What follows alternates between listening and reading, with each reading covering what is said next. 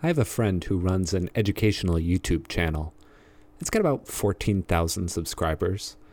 That may not sound like a lot, but it gets her team access to the YouTube studios in LA. And it's pretty impressive for the niche field she and I work in. I'm Sarah Lefton, and I founded and am now the creative director of Bim Bam. We used to be called Godcast. We're an organization in Oakland, California that animates the Hebrew Bible and also does Judaism 101 explainers for adults that are curious about holidays, rituals, things like that. And we do an animated series for kids called Shaboom. I had the chance to pick Sarah's brain while we were teaching together at a writing program for religious leaders. We started with the frustrations of writing for YouTube. Yeah, the easiest example, of course, is to talk about time. Time operates differently on YouTube than it does in a magazine. For one thing, we never make anything longer than 3 minutes anymore. Another thing, and this is coming directly from YouTube, if you're going to capture somebody into watching your video, it has to be done in the first 3 seconds. That 3 seconds is the time at which people are most likely to bounce off of your video because they've decided that you're boring or you're not getting to the subject they thought you were getting to. And that's not the way people have traditionally written, right? Very often you get hundreds of words to, bring someone in through a beautiful metaphor or to tell a story from your life before you get to the point. You can't do that on YouTube. And I don't know that that's for the better of humanity. My work is getting more and more blunt. We are increasingly cutting back the amount of animation we do and putting our faces on the camera more because there's a clear preference for that on YouTube that we can see in the metrics. It's wagging us, the medium is wagging us. I can't resist asking about the secret sauce. How do you capture someone's attention in just 3 seconds?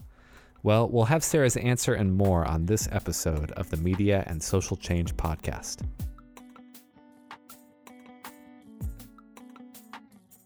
MaskLab is a hub for multimodal and digital scholarship that explores the relationship between media and our changing society.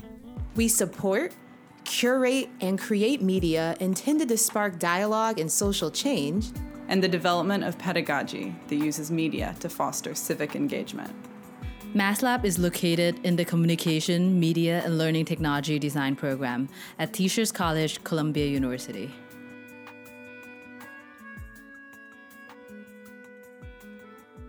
I was asking Sarah about catching people's attention in a hurry. You shock them. You bring up something very timely and controversial. You put a really hot actor on screen. We started bringing in actors. It's not me and Jeremy on screen all the time. We found, a really cute woman. We found a really cute guy. We're all differently comfortable with it.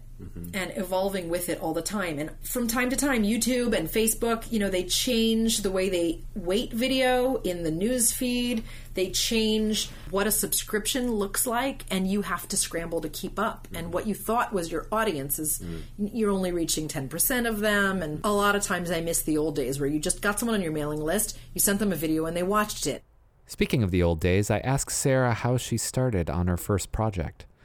She tells me about a narrowly avoided false start involving Talmud. That's the sprawling collection of early rabbinic law and commentary. The thing that I wanted to make first was an animated guide through Talmud. I was told that was too complicated and that I was in over my head. And thank you to the person who said that, because what that caused us to do was go into, let's tell Bible stories. So Judaism has a tradition of reading a portion each week called the Parsha HaShavua, the portion of the week. And so I started with Parshat Balak, the story of Balak and Balaam, because it seemed fun. There was going to be a talking donkey in it. That seemed like something fun to animate.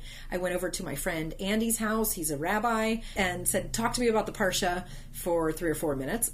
I recorded it in his living room, edited it, and then my friend Nick animated it. I started showing it at Jewish conferences and to friends in the business world, and eventually someone introduced me to a philanthropist who said, this is ridiculous that this doesn't exist. How much do you need?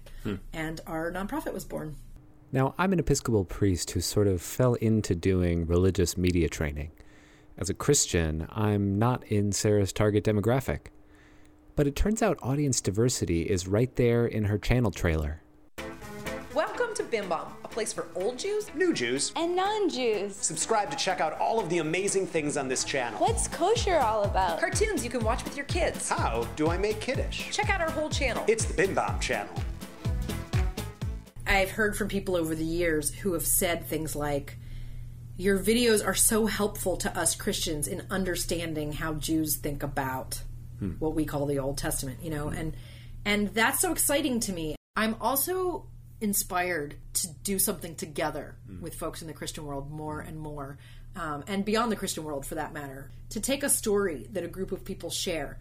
You know, just this week in the Christian world, I discovered that everyone is reading from Genesis, the Binding of Isaac story, and I found this out because the internet was full of it as I was preparing for this conference that we're both at. Yeah. And I think that's just a perfect example, right? It's a very resonant story for Jews and Christians and Muslims.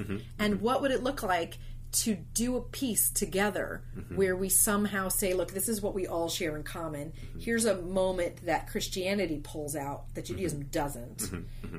I don't know much at all about what Islam pulls out of the story yet, but I want to know, and I would love to sit, you know, me and you and a Muslim person, TBD, and make a three-way look at the story. And the visual adds this whole other element to it. Like, if you're going to animate that story, which we've done twice, there's so many choices you could make that will subtly or obviously speak to those crowds. Like, I could imagine, you know, drawing the bundle of wood that Isaac is carrying in 17 different ways that would mean something very different to different audiences. And there's something we could do in a video we made together where we play that up.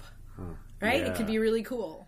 Of course, this rich interfaith conversation is possible because all kinds of people find Bim Bam videos via searches on Google and YouTube. It turns out Sarah and her team think a lot about search. One of the search terms that commonly brings people to our content is Shiva. Now, Shiva is the 6 days of accompanying a mourner in their home right after a funeral. And there are a lot of customs in a Shiva home. You might see people sitting on the floor. You might see mirrors covered. People bring food. There are certain prayers said. And, you know, there's a high bar perceived to cross to go to a Shiva home, which is why our videos are so successful. Because people who are Jewish or not Jewish can watch it and in 4 minutes say, oh, I get it. I feel confident. I am relaxed and I can go to this Shiva now. So that's a big audience we serve, is just the people out there searching, and we're creating content to service certain search terms at this point. I asked Sarah how rabbis feel about Bim Bam. Might congregational leaders feel threatened by having some of their work outsourced to an algorithm? So we've done a fair bit of studying this, and to date, no one seems to view this as a threat at all. I think on the one hand, we're providing information to people who would not otherwise be getting it because they are not affiliated with an institution. And then for the children or adults who are getting it, again, I think about this as extra time, that this is 5 minutes out of 2 hours of screen time that's happening in that person's life that's being dedicated to something Jewish, and there's nothing but positive about that. We're not trying to stream services or provide counseling on our website. I'm not saying those are necessarily bad things, but we're not doing that. We're doing straight education rather than trying to be rabbis. Still, sometimes straight-ahead education content can bring a new twist to old rituals. Like, really old. So the eScapegoat is this really fun project we did in 2014. It is an adaptation of the story in Leviticus where Aaron took 2 goats. He sacrificed one and laid his hands on the other, the scapegoat, transferring the community's sins onto it. Then he sent the scapegoat off into the wilderness. From the goat's perspective, neither path ended well. To keep the tradition alive, we made a virtual goat, and after you had learned the tale, you could then enter a tweet-length sin and lay it virtually on the goat, and then send it off into the wilderness.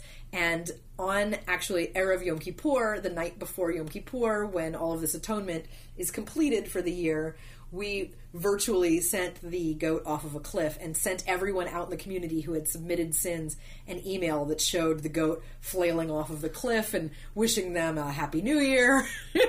And in the meantime, our eScapegoat Twitter bot was repeating all of these sins out anonymously into the Twitter sphere, where they were very much amplified, enjoyed, and cried over. Taken very seriously, actually. There were a number of rabbis who read them from their pulpits that year on Yom Kippur and said, this is really interesting. These are the things that people in this community are sharing, and these are anonymous, real things that are happening. It was really intense. Yeah, serious project. Like, it looked very silly on the face of it, but it was pretty intense.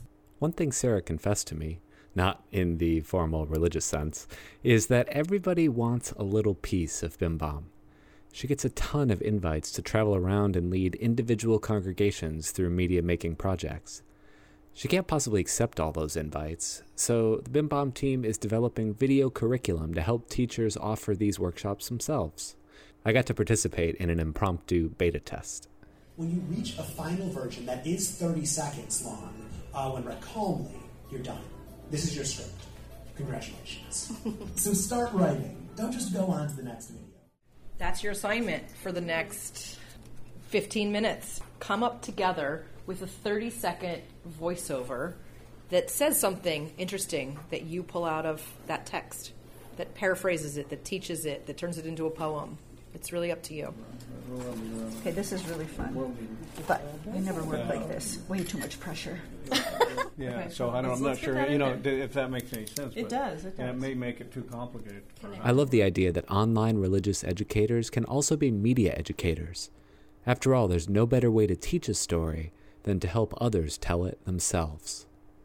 I like to think that 6 months or a year from now, you will remember your proverb in a different way. You're right. Yeah, you are right. That you've gone pretty deep, and you've actually made something that you could share, and you, I hope, have absorbed a process that you could use with your students. So awesome. Congratulations. That's all we have for you today. If you want to hear more from Sarah, there's a link in our show notes to a rough edit of our full interview.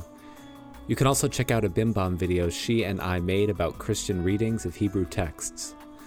Send us an email at masklabtc@gmail.com or a tweet at masklab to let us know what you thought about this episode. You can find more from our collective of researcher practitioners at masklab.org, including regular blog posts, news about screenings and other events, and links to our other media and research. Our theme music is Kelp Grooves by Little Glass Men, published under a Creative Commons Attribution license at freemusicarchive.org. This episode was produced and edited by Jo Rena Ferry, Marisol Cantu, Hannah Ehrenberg, Ilya Benjamin Washington, and me, Kyle Oliver. Thanks for listening.